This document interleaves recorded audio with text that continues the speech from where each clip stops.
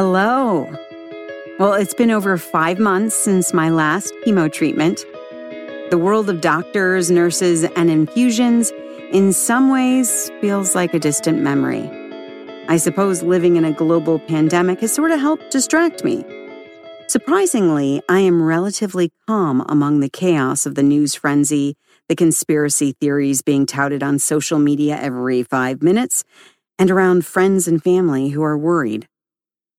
I'm realizing more and more that going through breast cancer and chemotherapy truly can prepare you for a global pandemic. Here's what I discovered. I learned to release control. As I went through chemotherapy and had my up days and down days, I began to realize that control is a complete illusion, truly and completely. Pre-breast cancer Tina liked to have everything in order and plan everything down to the tiniest detail. I used to obsessively schedule my days, vacations, and projects. I spend so much time and energy worrying about everything, trying to create a sense of control, and not just about my life, but also the lives of everyone close to me. I had this feeling that if I worried enough, I would make the situation better, which is crazy, I know. At some point during my treatment journey, I began to realize that trying to control everything was pointless. Though I'm not exactly sure when. I guess that as my outer appearance changed, and especially as I lost my hair, I began to think about shedding behaviors that were no longer serving me. It's like I had this bizarre new skill where I could step outside of myself and see what was working against me. Turns out, control was at the top of the list.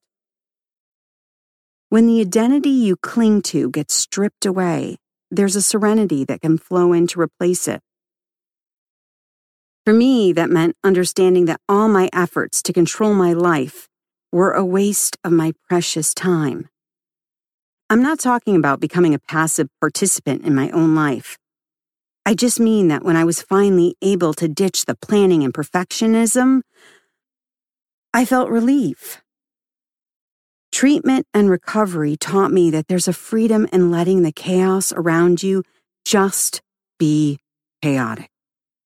Learning to let go of the reins, take my hands off the wheel, if you will, has been a game changer for me during the pandemic. I can feel the collective anxiety swirling, and in the past, I'd want to fix it. But now, instead of trying to fix it, I shift my focus somewhere else. I now begin my mornings by not only giving gratitude for having another day, but by becoming so acutely aware of my breath. I also consistently do my Qigong practice. I've been seemingly okay with standing in what seems like an upside-down world and not being consumed by it. I only listened to my gut. Instead of trying to process all of the advice and opinions that were thrown at me, I chose to trust myself, my medical team, and that's about it. Whenever anyone in my life offered commentary about my treatment plan, I quietly told myself, this person is trying to be helpful, and maybe they're scared too. In this moment, you are fine, Tina. You're here, and you are alive. And sometimes if I didn't have the inner peace to repeat that mantra, I'd just say to myself, cancel, cancel. Over time, this became an ingrained skill. The ability to filter input and trust my gut about what mattered. Being able to discern relevant information from meaningless noise is truly one of the best gifts right now in the middle of this global pandemic. I'm only listening to one news source, NPR. And when friends send me frightening or questionable videos or news, I use my mantra, cancel, cancel. I recognize they have a right to their own opinions, but I also have a right to use my hard-won filter. I don't have time or the energy to wade through fear-driven conspiracy theories. I don't have space for fear-mongering, and I'm lucky enough to know how to shut those things out of my mind. I learned what self-care truly means for me. I learned how to take care of myself when my typical routine wasn't available. I used to go to a gym. I used to take relatively strenuous CrossFit classes near my son's school and treat myself to monthly pedicures. During chemo and now, neither of those self-care rituals are available. So I learned to be flexible. Or maybe it's more accurate to say that my circumstances forced me to become more flexible, especially when it came to understanding self-care.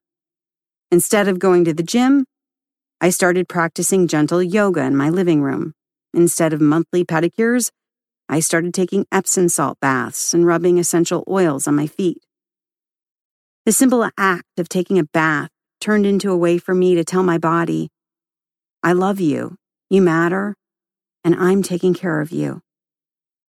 There's a clear intention as to why I was doing the baths and the essential oils. It was these gentle new practices that gave me a sense of routine, self-care, and self-love. During the height of shelter in place, having access to easy but effective self-care rituals is incredibly important. With the stress of this pandemic all around, knowing how to soothe my body and mind has turned out to be downright vital. I learned to live with uncertainty. There's a somewhat predictable pattern to chemo.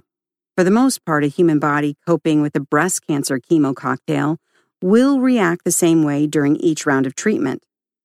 It may be different days. For me, my second day of treatment, I was always so wiped out.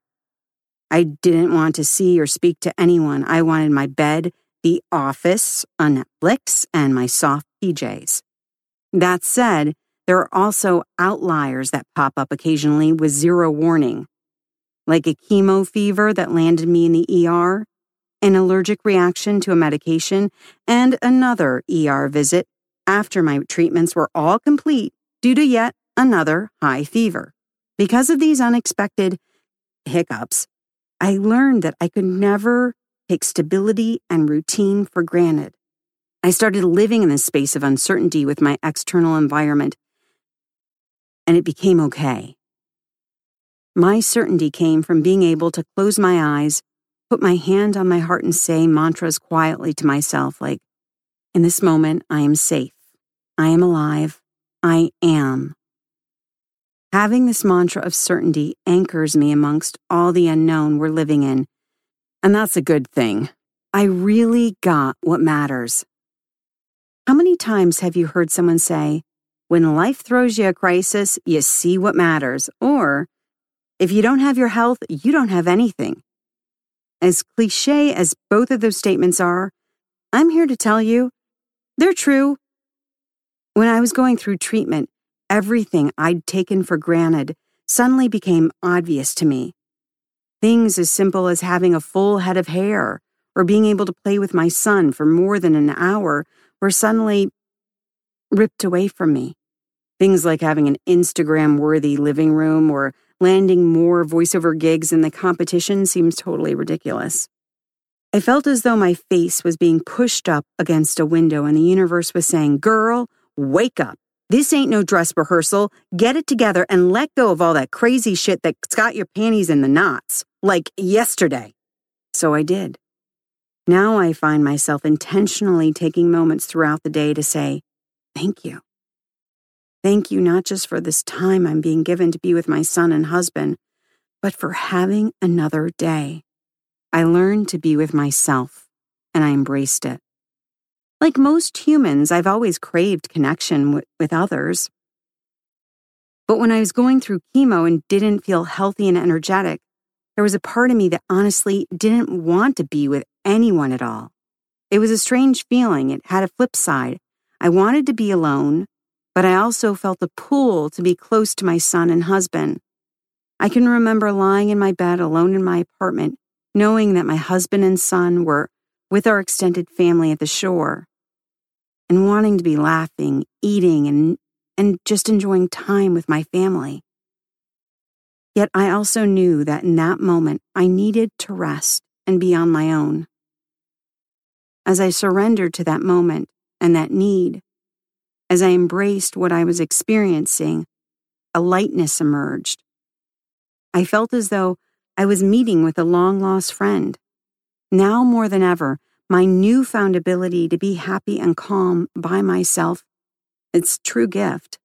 The pandemic brought forced isolation, and I feel prepared to face it.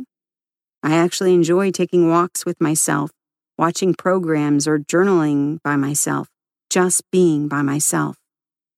I find contentment with myself, and that comfort is what I need at this moment when I cannot be with my extended family and friends.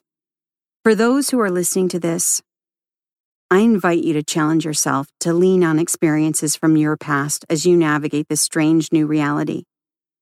You too have learned lessons or seen things that prepared you for all of this. You might not see them at first. Try to make those connections. Who knows? You may discover a deeper strength or find a love and a sense of connection that you never knew existed within you. I sure did. Thanks for listening. I'm Tina Zaremba, and I am strength, grace, and trust. You've been listening to Chemo Stories.